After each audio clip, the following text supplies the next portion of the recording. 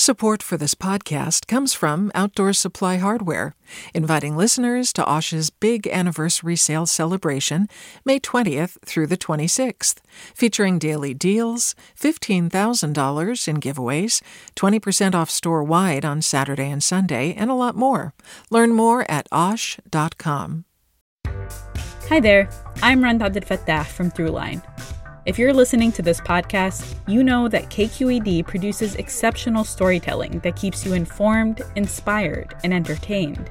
Their podcasts cover issues from your neighborhood to the entire country and everything in between. Support this work today. You can help us continue to bring quality podcasts to your ears. Just head to donate.kqed.org/podcast.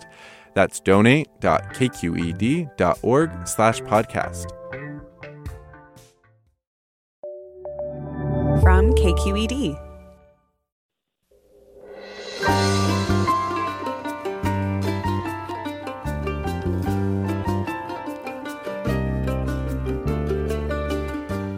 From KQED Public Radio in San Francisco, this is Forum. I'm April Dembosky. For decades, doctors and parents focused on treating autism as a disease. Nonprofits steered millions of dollars into finding a cure instead of providing services to autistic people.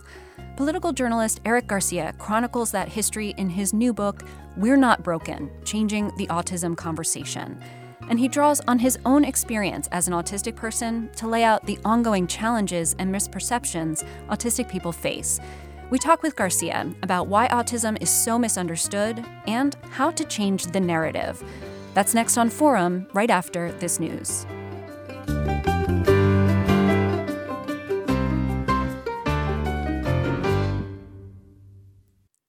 Welcome to Forum. I'm April Dembosky, in for Mina Kim. As a political journalist, Eric Garcia was not accustomed to turning his reporter's eye on himself. But several years ago, he wrote an article about being an autistic journalist in Washington, D.C., a piece that sparked the desire to do more reporting on autism. The result is a new book, We're Not Broken: Changing the Autism Conversation. It tackles long-standing misconceptions about autism, including stereotypes that autistic people are good at coding software or can't hold down full-time jobs or need to be cured.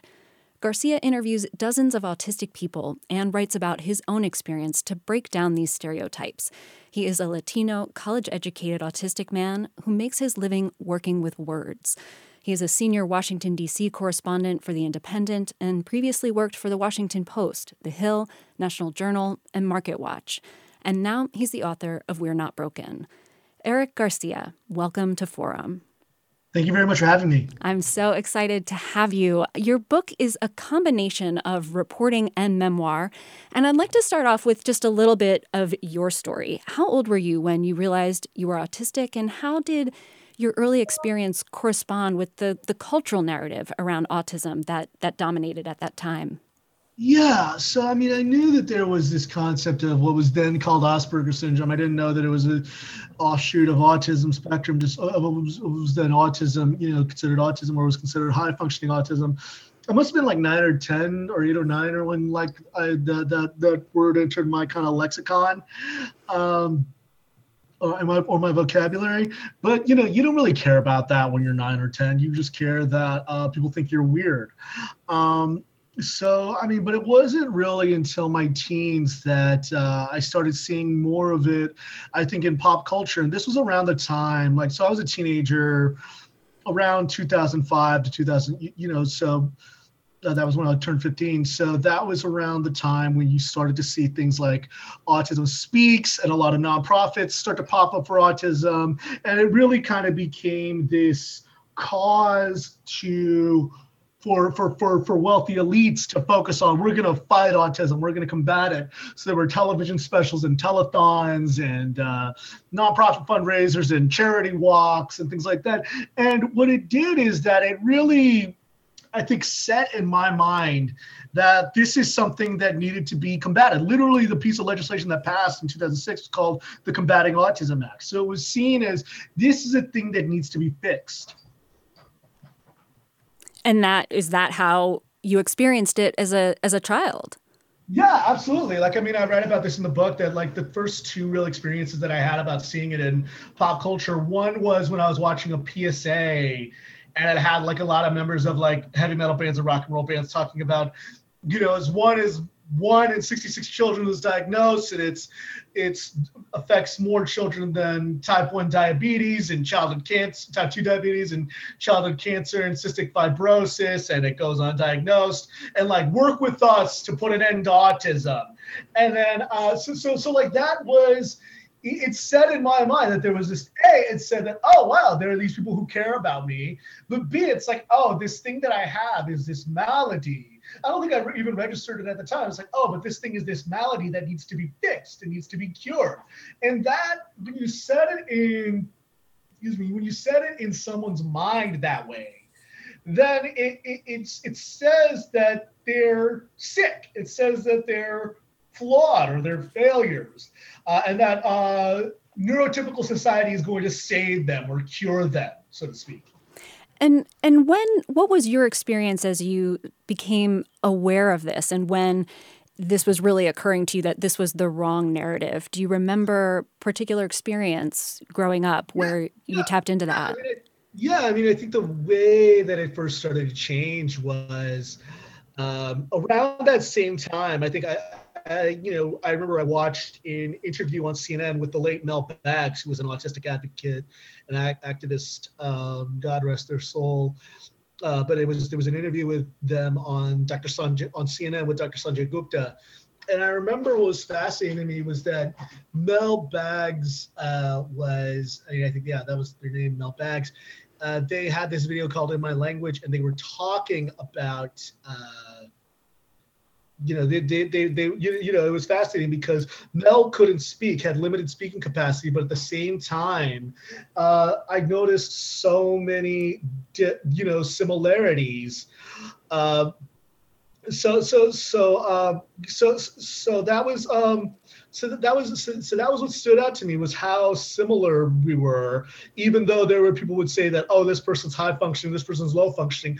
Later on, I think it was when I went to live in Washington, D.C. as an intern when I was 20, and I realized that there were other autistic people and other people, and there were other people on the spectrum. And I think what ultimately sealed it was I was going to write this piece for National Journal. Initially, it was going to be kind of a fun, chatty piece about what it's like to be autistic in Washington, kind of one of those fun insider DC stories.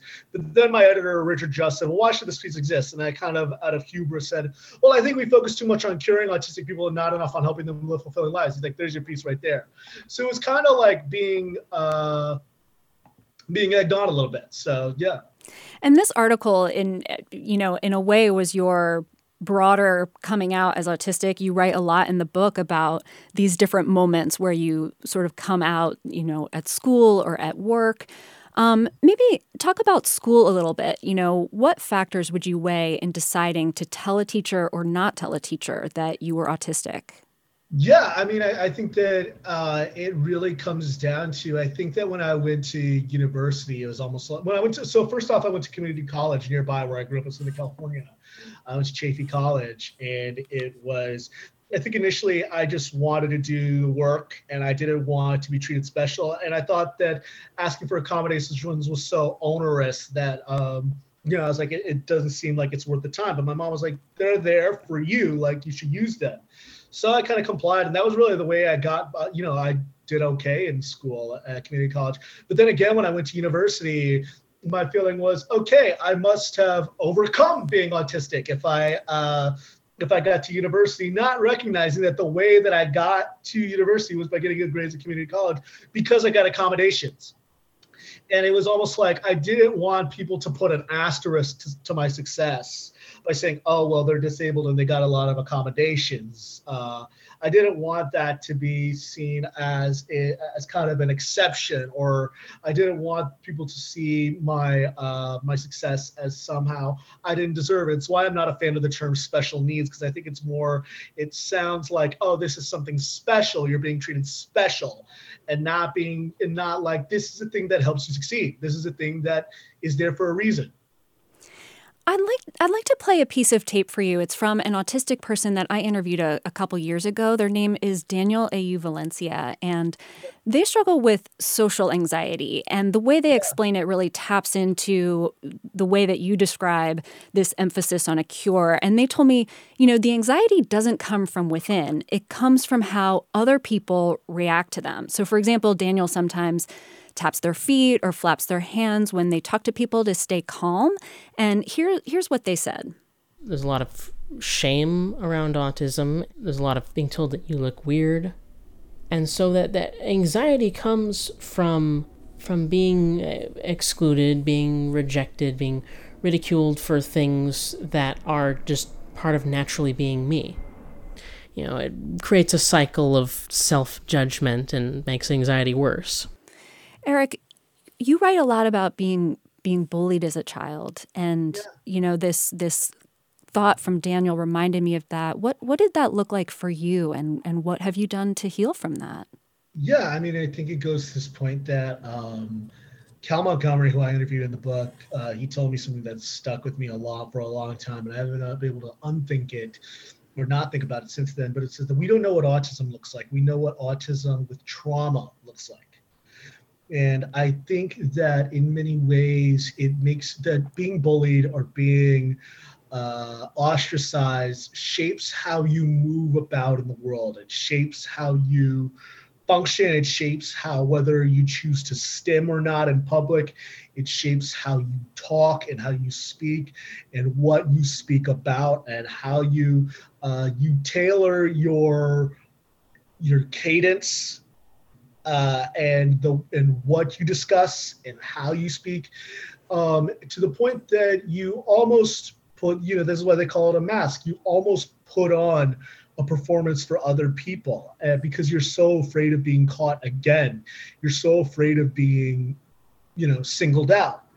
And what's funny is I didn't really think about that until I started hanging out with other autistic people, and I let my guard down. Tell us more about that. When did you first start doing that? Yeah, so when I first really started writing this book, I started interviewing autistic people, but it really does change. I really started noticing the change when I went to a retreat for this book. I went to a retreat called Autspace in Michigan. It was at a old Jewish day camp, but there were almost, with the exception, I think, of like one parent, it was all autistic people. There were no other neurotypical people, and it blew my mind. And what I realized is midway through, some of these people I'd met before, but when we were not around other autistic, when we were not around neurotypical people, we talked a little bit easier. We allowed ourselves to stim and go and rock back and forth. There were non-speaking autistic people. There were autistic. There were speaking autistic people. But there was this kind of general esprit de corps, and there was this feeling that we were it was almost as if we went back to our home country. We're talking in our own language, and we were accepting of each other, and we were kinder to each other. And I don't think that a lot of people recognize that. So it was fascinating to go there, and it's been fascinating to, even when I'm speaking in mostly autistic spaces for promoting this book, I speak and talk in a way that's very different from when I'm in predominantly neurotypical spaces. We're talking with Eric Garcia about his new book, We're Not Broken, Changing the Autism Conversation.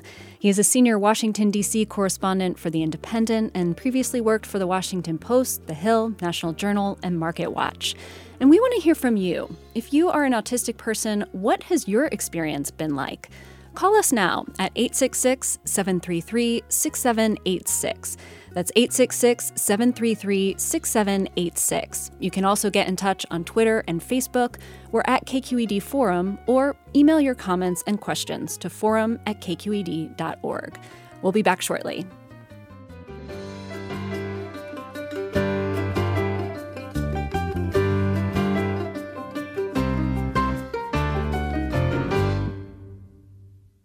Support for Forum comes from San Francisco Opera. Set 10 years after a school shooting, the critically acclaimed opera Innocence takes us into a complex emotional journey where our understanding of innocence and guilt is constantly upended. Kaya Sariaho's ethereal score collapses the past into the present as a community of survivors grapple with how to move forward. Don't miss the highly anticipated American premiere of Innocence, June 1st through 21st. Learn more at sfopera.com. We've all got those parts of our house where the internet just won't go. Well, if you had wall-to-wall Wi-Fi from Xfinity, you could worry less about dead spots. Because with wall-to-wall Wi-Fi from Xfinity, you get fast speeds, reliable connection in every room, and power for all of your devices, even when everyone's online. That's wall-to-wall Wi-Fi only with Xfinity. Restrictions apply, not available in all areas. Actual speeds vary. Welcome back to Forum. I'm April Dembosky. We're talking today with Eric Garcia about his new book, We're Not Broken, Changing the Autism Conversation. He is a senior Washington, D.C. correspondent for The Independent.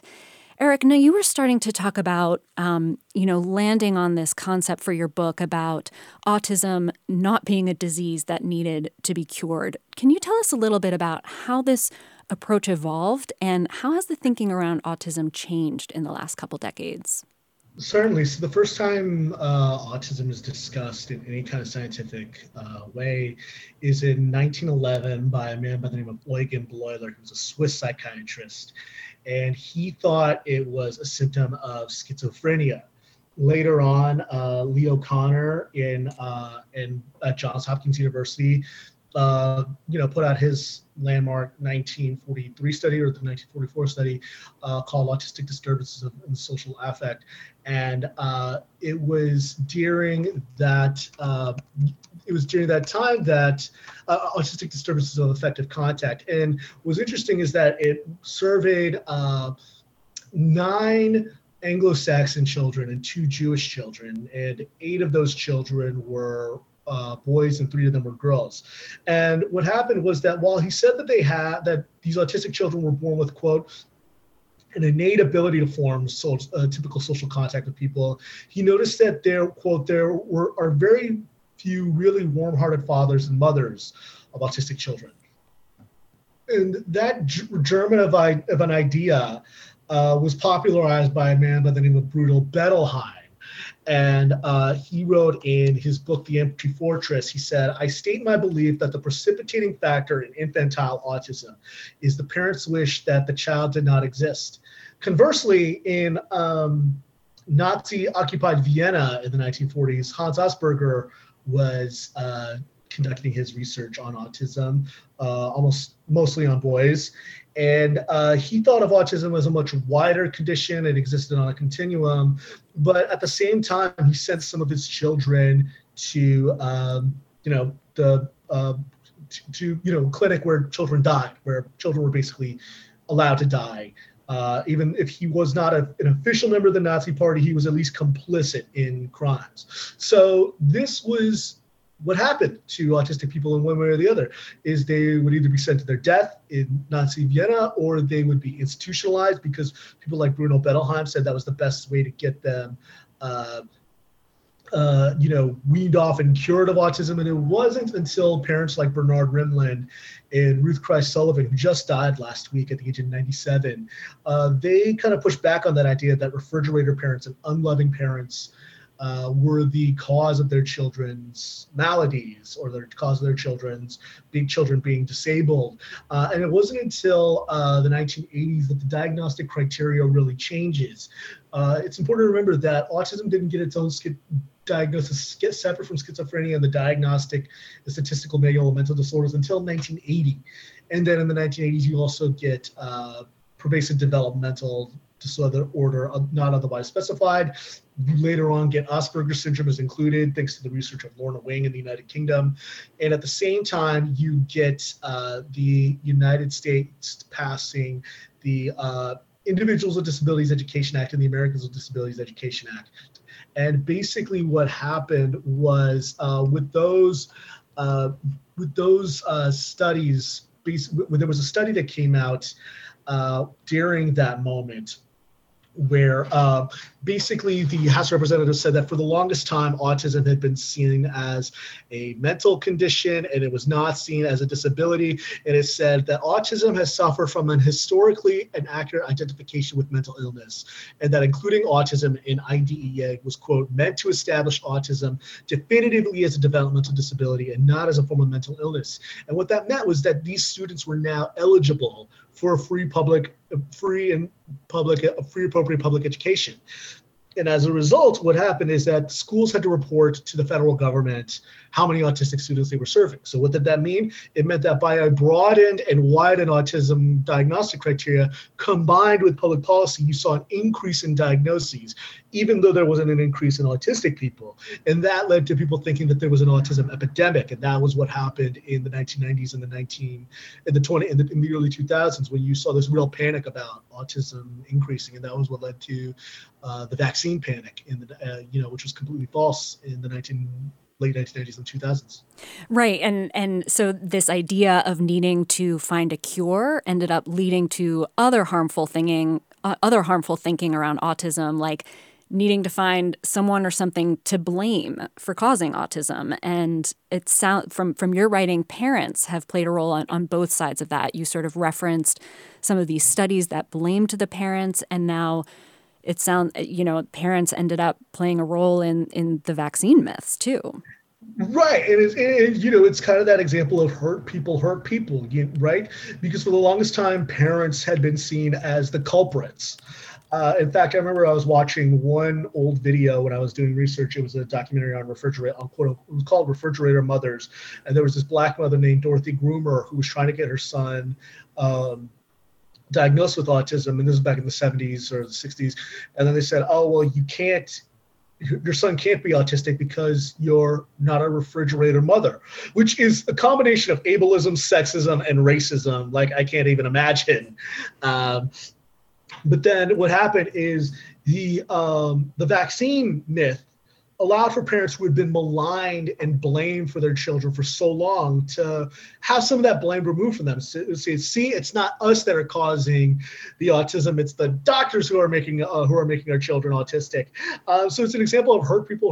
But the problem was that whether it was refrigerator parents or whether it was vaccines, it's still the underlying premise that autism is something to be avoided, and it is somehow something that should be feared.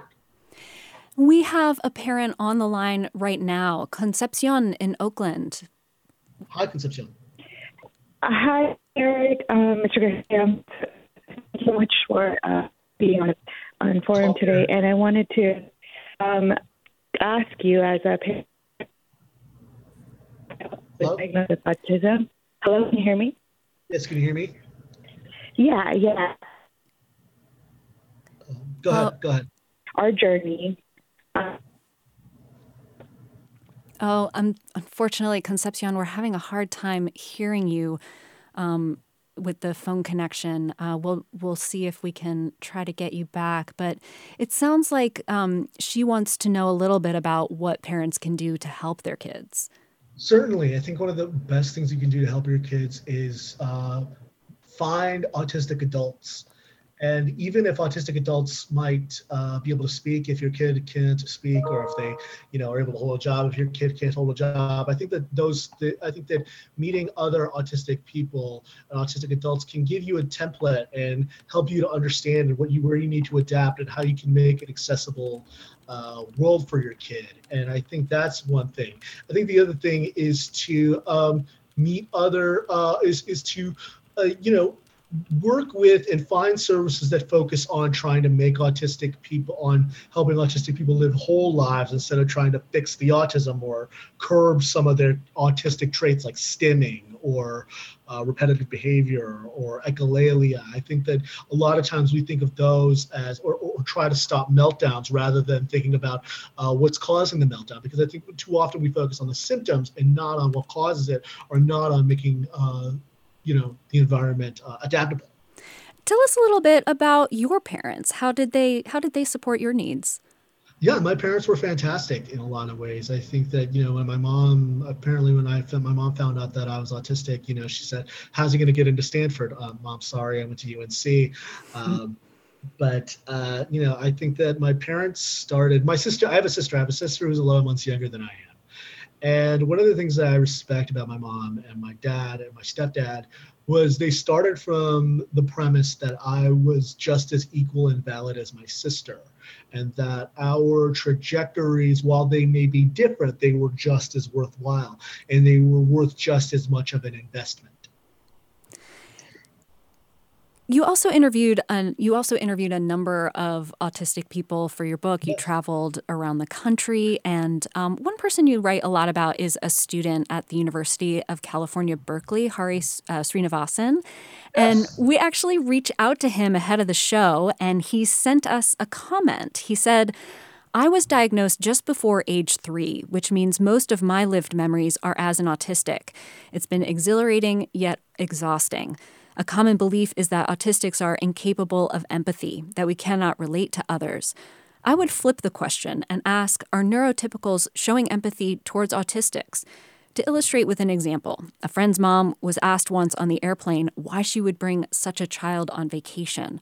Are autistics not deserving of vacations too?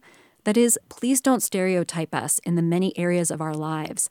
It matters as societal attitudes influence our access to education, supports, services, funding, relationships, recreation, policy, and our very quality of life." So Hari also talks about, the challenges that he's faced, and you talked to him extensively about this. How did Hari influence your book? Hari influenced me immensely. I don't think that before I heard about him, and I heard about him from a guy by the name of John Marble, who also lives in the Bay Area. I think that for the longest time I thought that, neurodiversity might be for some autistic people, but there are some people who might really welcome the cure, especially if they can't speak or they can't do things. And it wasn't until I met people like Hari who, when we gave them the right services, they can excel and live incredible lives.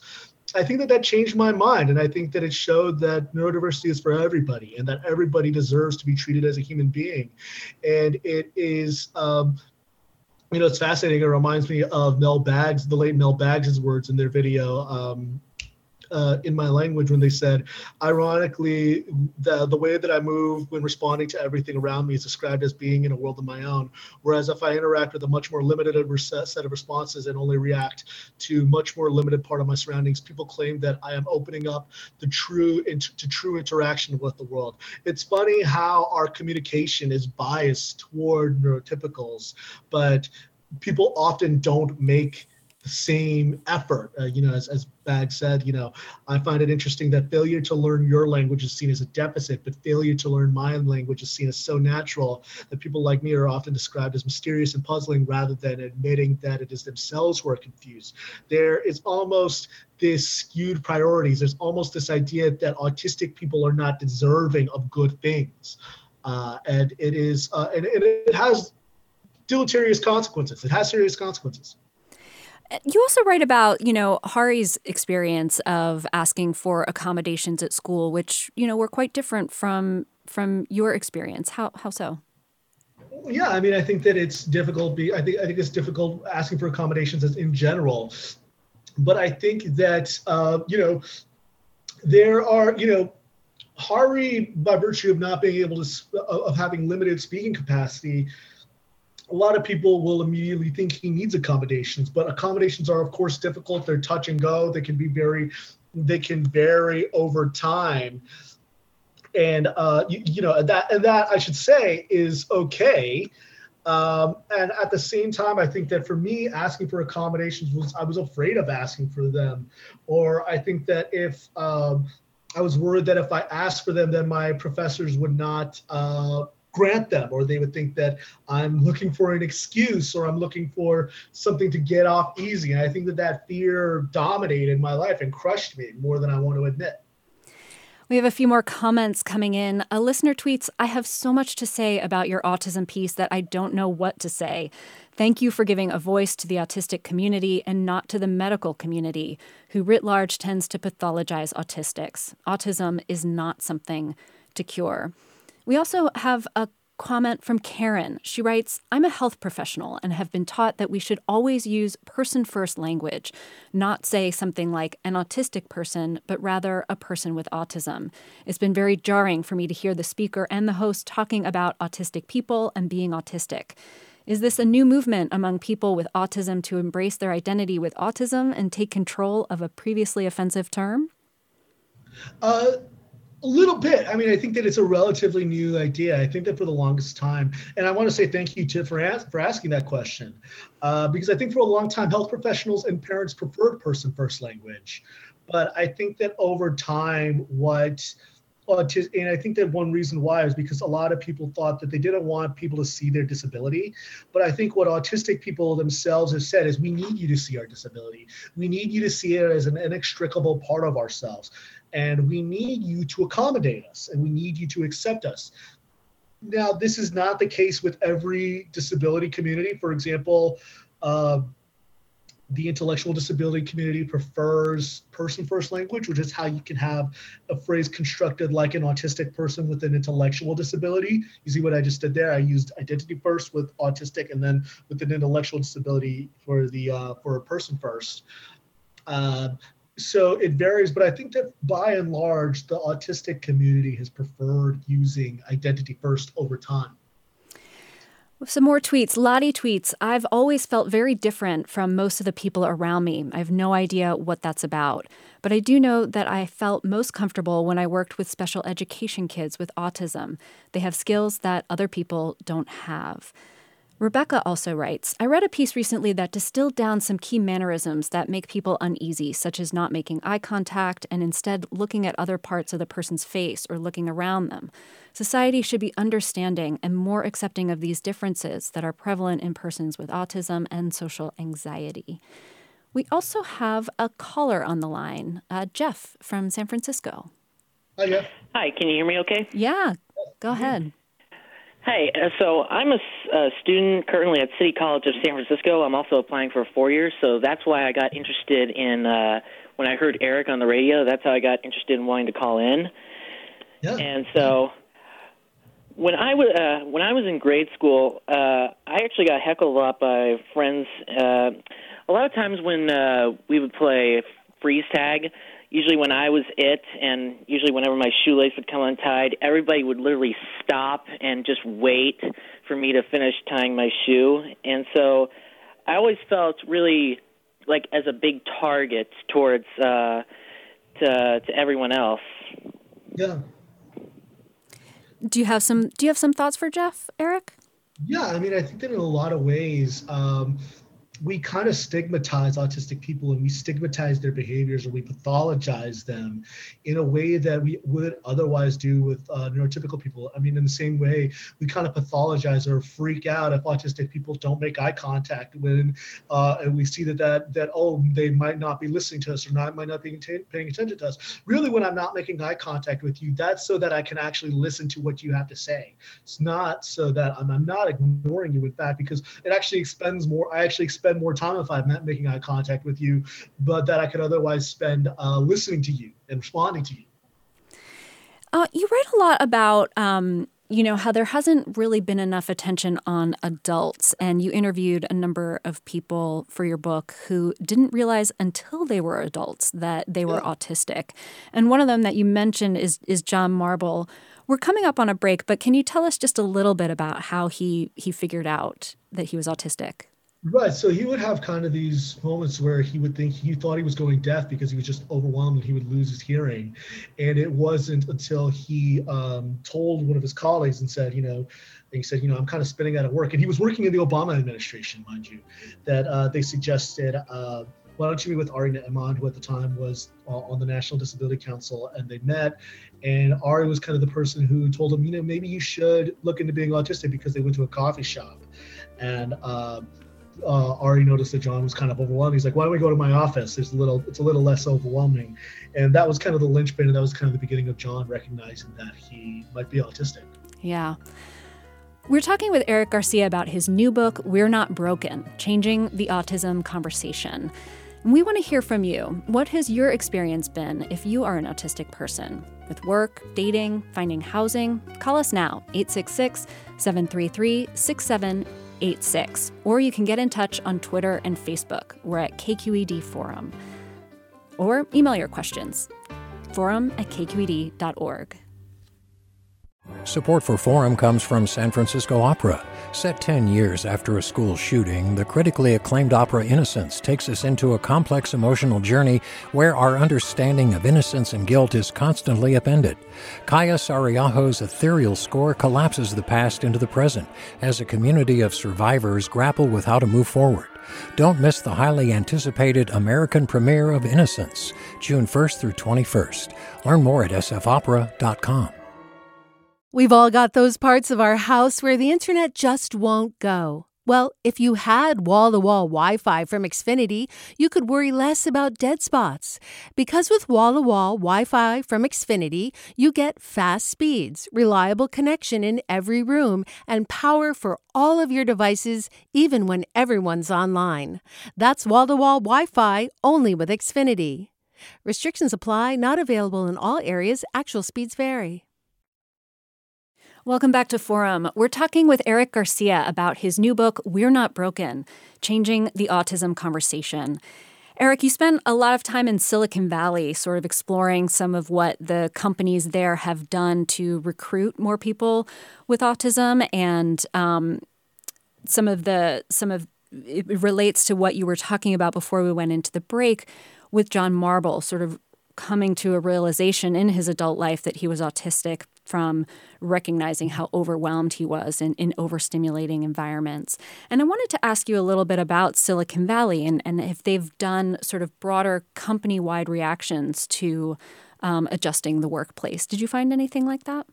Yeah, I wasn't able to go in as deep as I would have liked to because I literally went to Silicon Valley and I went to the Bay Area like the weekend before coronavirus really hit kind of, nationally.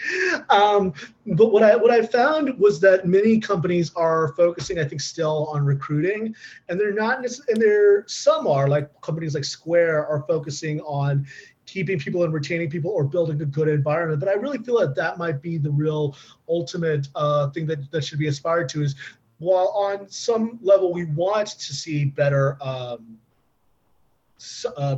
hiring practices, what really matters is retention and making a positive environment and finding ways to foster talent and allowing people to grow in their environment, just like we do with any other group of people. So what kinds of environmental changes have you heard about? I've heard everything from, allowing people to wear headphones to not having fluorescent lighting or not allowing people to have strong perfume or cologne because that could be sensory overwhelming, or not having open office spaces, or having kind of an open Slack chat, where people can talk and be open about their issues and accommodations and being able to talk about them candidly with their managers. It's interesting because it seems like the open floor plan was sort of the obsession of Silicon Valley that's spread through other businesses. And it's one of those examples of, making a change to accommodate autistic people can also have a more universal impact. Right. For example, in the disability world, I remember learning about curb cuts that were made so people who use wheelchairs can access sidewalks.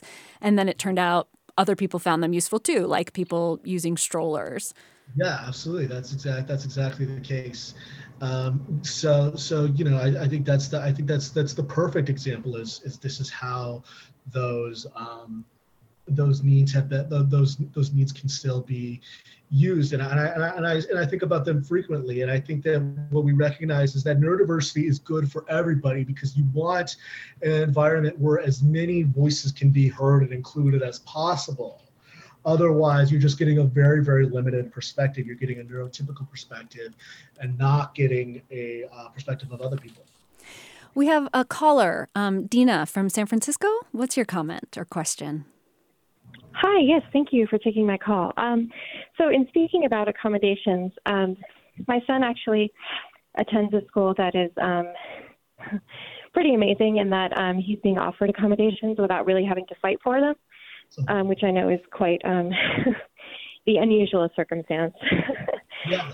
However, so he tends to not want to take advantage of the accommodations. So I was wondering if you had any advice on how we can support him in feeling more comfortable with taking, with taking advantage of those accommodations, because I think he would definitely benefit from them. Yeah, that's a good question. And I can say that I was a lot like your son. I didn't want to take advantage of them.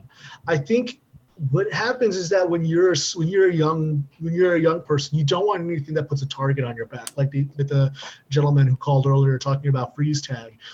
You don't want people to think that you're different. You don't want anything that'll ostracize you or will label you. But what I think you should say is that these things, and then also there's internalized ableism. There's this fear that if I take this means that I'm a damage or I'm failure. But I think what you can and you should say is that we think that you're incredible. We think that you have this amazing capacity. And these are the things that are going to allow you to be on the same playing field and the same footing as your neurotypical classmates. And these are the things that are going to help you succeed and we're doing this because we know you have the capacity to succeed. We know you are competent and we know you can do incredible things otherwise. Thank you for the call, Dina. We have another call from Leah in San Luis Obispo. Hi. Hi. Thanks for taking my call today. I had a question for your guest. I am the only neurotypical member of my family. My children were diagnosed this last year, and in the course of their schooling, it was necessary to diagnose them. And while we were going through the diagnosis process, it became increasingly apparent that my husband was likely on the spectrum as well, and as are several members of his family, many of his cousins and uncles and such. So my husband has been diagnosed, but he's he's not really convinced of his diagnosis, and he's really having a hard time with it. And I'm kind of wondering to what extent, I guess, that matters. I would like to hear from you as to how your diagnosis has helped you sort of navigate a largely neurotypical world, and how it has benefited you if you're in a personal relationship or things like that, if you're in a romantic relationship and those kinds of things. Great questions, Leah. Yeah. Go Great ahead, question. And much to my mom's chagrin, I'm not in a relationship. But I can understand why your son may be hesitant. I know a lot of people who are hesitant when they first get, when I interviewed John Marble, he said initially, he's like, no, that's not me. And I think a lot of it has to do with the way that we see autism, the way that we see autism as this thing to be feared and avoided and terrified of, rather than this is something that your brain just works different. And this is a way you can navigate the world. And a lot of people, once they accept it, they recognize that it can be incredibly helpful to understand ourselves. I think what I would say is that if you're not going to do this for yourself, at least do it for your kids. I think that would be the main thing I would say for parents, is that if you know that your brain works this way and you know that your kid's brain works this way, this might be a way for you to connect with your children, and you might have more empathy. If you accept yourself, then you're going to have more empathy for your kids, and you're going to be able to understand them more. And therefore, you're going to be able to advocate for your kids as much as you as a neurotypical person may want to. Your husband, by virtue of being autistic, will know certain things and have this kind of sense that you otherwise never could have. And that will allow him to make sure that they get the accommodations at school and in college, and make sure that they're okay with themselves. They're okay with their image, as their self-image as being disabled people. It can be incredibly powerful and incredibly important. So what I would say is that if he can't do it for himself, he can do it for his kids. Advice for all of us around self-acceptance. Thank you so much, Eric. You write a lot in your book about race and gender as it relates to autism, in particular, this stereotype that autism only affects white male children. You call this the perpetual child stereotype. Can you explain this a little bit, why it's problematic? Yeah, I mean, I think that when you only assume that autism occurs in children, you wind up either ignoring autistic adults or you wind up permanently infantilizing them and thinking that they are incapable of holding jobs or they're incapable of having relationships. And that in and of itself can prevent them from learning about consent and what it's like to be in a healthy relationship or what it's like to be in a relationship at all. In the same way, if you conceptualize the stereotypical autistic person as a male, you're going to ignore a lot of girls, and that's why a lot of girls and women get undiagnosed. And if your template is someone who is white, then that means that you might pathologize a lot of behavior that children of color or people of color have that are autistic, and you might think that they just have a behavior problem, and that overlooks a lot of things, and that prevents a lot of autistic people from getting the services that they need and getting the acceptance, more than the services, the acceptance that they need. And you also write about how children of color, for those reasons, are less likely to be diagnosed and also get treated differently by doctors and at schools. Yeah, absolutely. A lot of times they're seen as problem children, or they're misdiagnosed as having behavior disorders, or a lot of times even within their own communities they're treated differently because there's not a lot of understanding about autism. It isn't necessarily that they're afraid of autism. A lot of times it's just that they don't know what it is.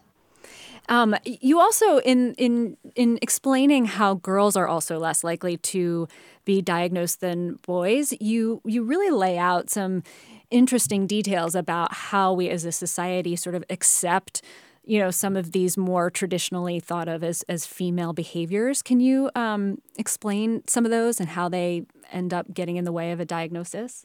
Certainly. So a lot of times autistic girls who are just quiet or they're reserved, well, we kind of assume that women are supposed to be quiet and reserved, right?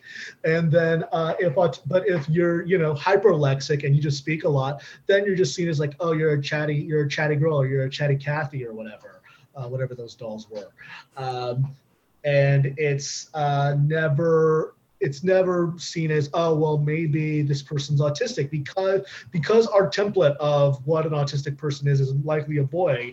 A lot of the typically autistic behaviors often coincide with what we expect of women and girls. So a lot of times that allows women to go invisible. And then because women are generally forced to be more accommodating and more collegial, a lot of times they might subdue themselves in a way that allows their autism to go undetected. We have a comment from a listener. Elizabeth tweets, Temple Grandin will be speaking at City Arts and Lectures on October 18th. Can you address the significance of her story in the broader understanding of autism? Yeah, I think that Temple's influence was important because for the longest time, she was somebody, Oliver Sacks and a lot of people, when her book initially came out, a lot of people thought that she was cured of her autism. But what she said is, no, I'm still autistic. It's still, I still am who I am. And, Oliver Sacks thought, her writing, she must have had a ghostwriter until he read her science, when she wrote her first book, I think it was called Emergence. And it wasn't until he read her scientific writing that he realized, no, this is the same person. So even though some of Temple's ideas have fallen out of fashion, she was still a seminal figure for a lot of reasons. We're talking with Eric Garcia about his new book, We're Not Broken, Changing the Autism Conversation. You're listening to Forum. I'm April Dembosky in for Mina Kim. And on this conversation, Eric, about race, you also talk about how we've talked about kids, but autistic adults can also face particular danger when it comes to encounters with the police if they're people of color. Can you tell us maybe the story of Arnaldo Rios Soto and his aide? Certainly, and there's a great podcast series about Arnaldo Rios Soto by Audrey Quinn. Just look up Audrey Quinn and Arnaldo Rios and you'll find it. Essentially what happened was he left the facility that he was living and he was sitting in the middle of the street and someone called the police on him and thought he had a gun when really he was just, an adult Latino autistic male who had a toy truck, and his caretaker was trying to prevent the police from apprehending him. And the police shot at Mr. Kinsey, who was a black man, who was his caretaker. And they ultimately, the police argued that, we didn't try to shoot the Mr. Kinsey. They were trying to shoot Mr. Rios Soto, which I think is indicative. It's really horrifying that could be seen as a legitimate excuse. It's okay because we were just trying to shoot the autistic person instead of the black person. We have another caller, Dean in Palo Alto. Hi. I just wanted to get your take on one thing. I called my general practitioner, my doctor. This is from the largest healthcare provider in California. I'm not going to name the name of the hospital, but basically I asked for an assessment, and the response I got was that since I am a professional, I have a master's degree, went to college, have a wife, have kids, there's no way that I could be autistic. And then he denied me that assessment. And then when I contacted the mental health department, the person that does the screening, the doctor, essentially repeated the same exact thing, that there's no point in me getting an assessment because my life or the trajectory of my life doesn't fit the bill. Basically, I wouldn't have a job, couldn't hold any kind of relationships if I was autistic, and comments like that. So I'd like to get your take on that.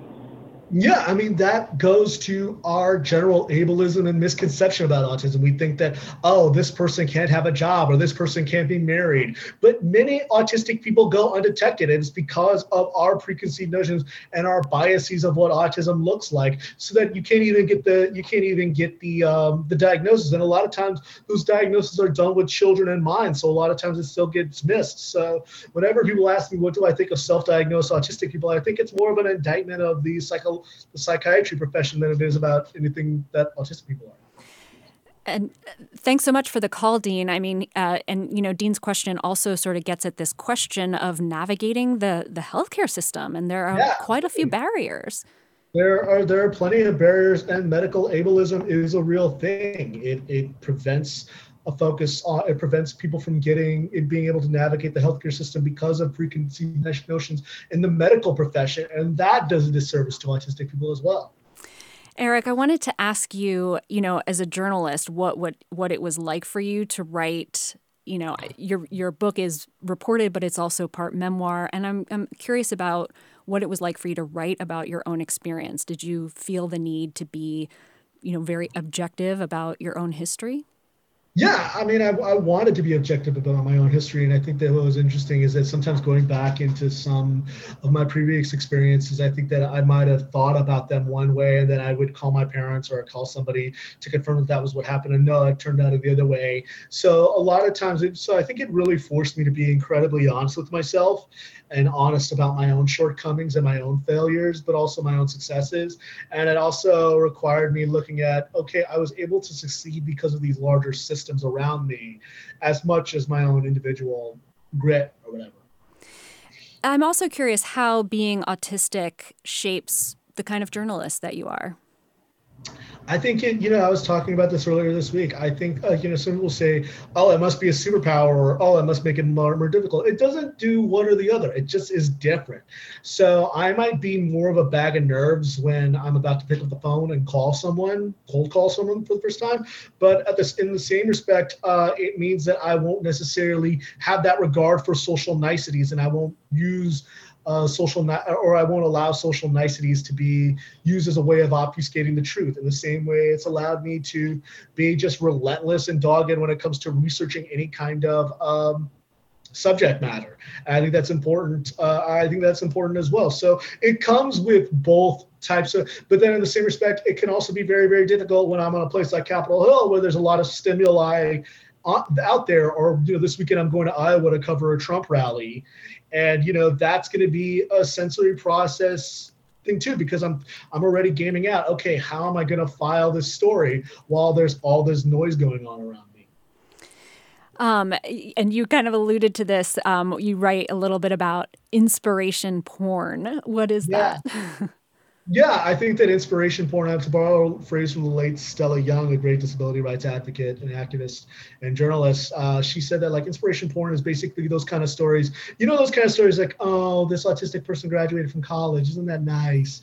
Or, oh, didn't that the prom queen asked this autistic person out to prom? Or my least favorite one that I've ever seen was the one where the dad took his daughter to prom because he wanted to take the daughter to prom. It's because those stories aren't actually about autistic people. They're about making neurotypical people feel good. They don't do anything to illustrate autistic people's lives. Sorry, I'm getting a little froggy about that. Oh, Eric, it has been really lovely talking to you. It's been a very engaging, interesting conversation. Again, we've been talking with Eric Garcia about his new book, We're Not Broken, Changing the Autism Conversation. Thanks so much, Eric. Thank you. Have a great day. You're listening to Forum. I'm April Dembosky.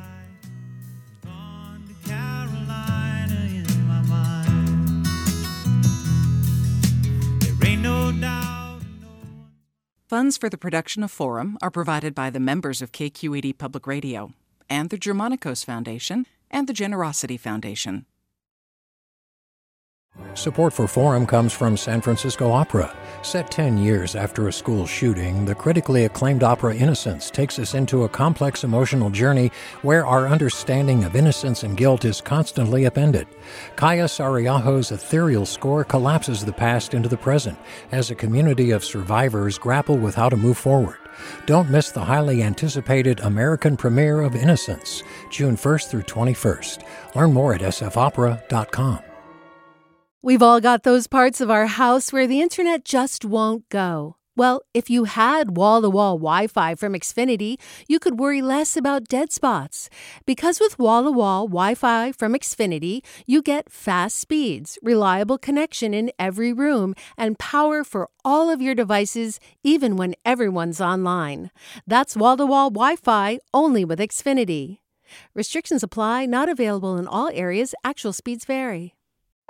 All over the country, we need to improve reading in Wisconsin. Schools are changing the way they teach reading. I'm calling for a renewed focus on literacy. We have gotten this wrong in New York and all across the nation. And it's happening because of a podcast. I think your podcast has changed my life. And I'm going to share this podcast with everyone I meet. Sold a Story investigates how teaching kids to read went wrong. New episodes of Sold a Story are available now.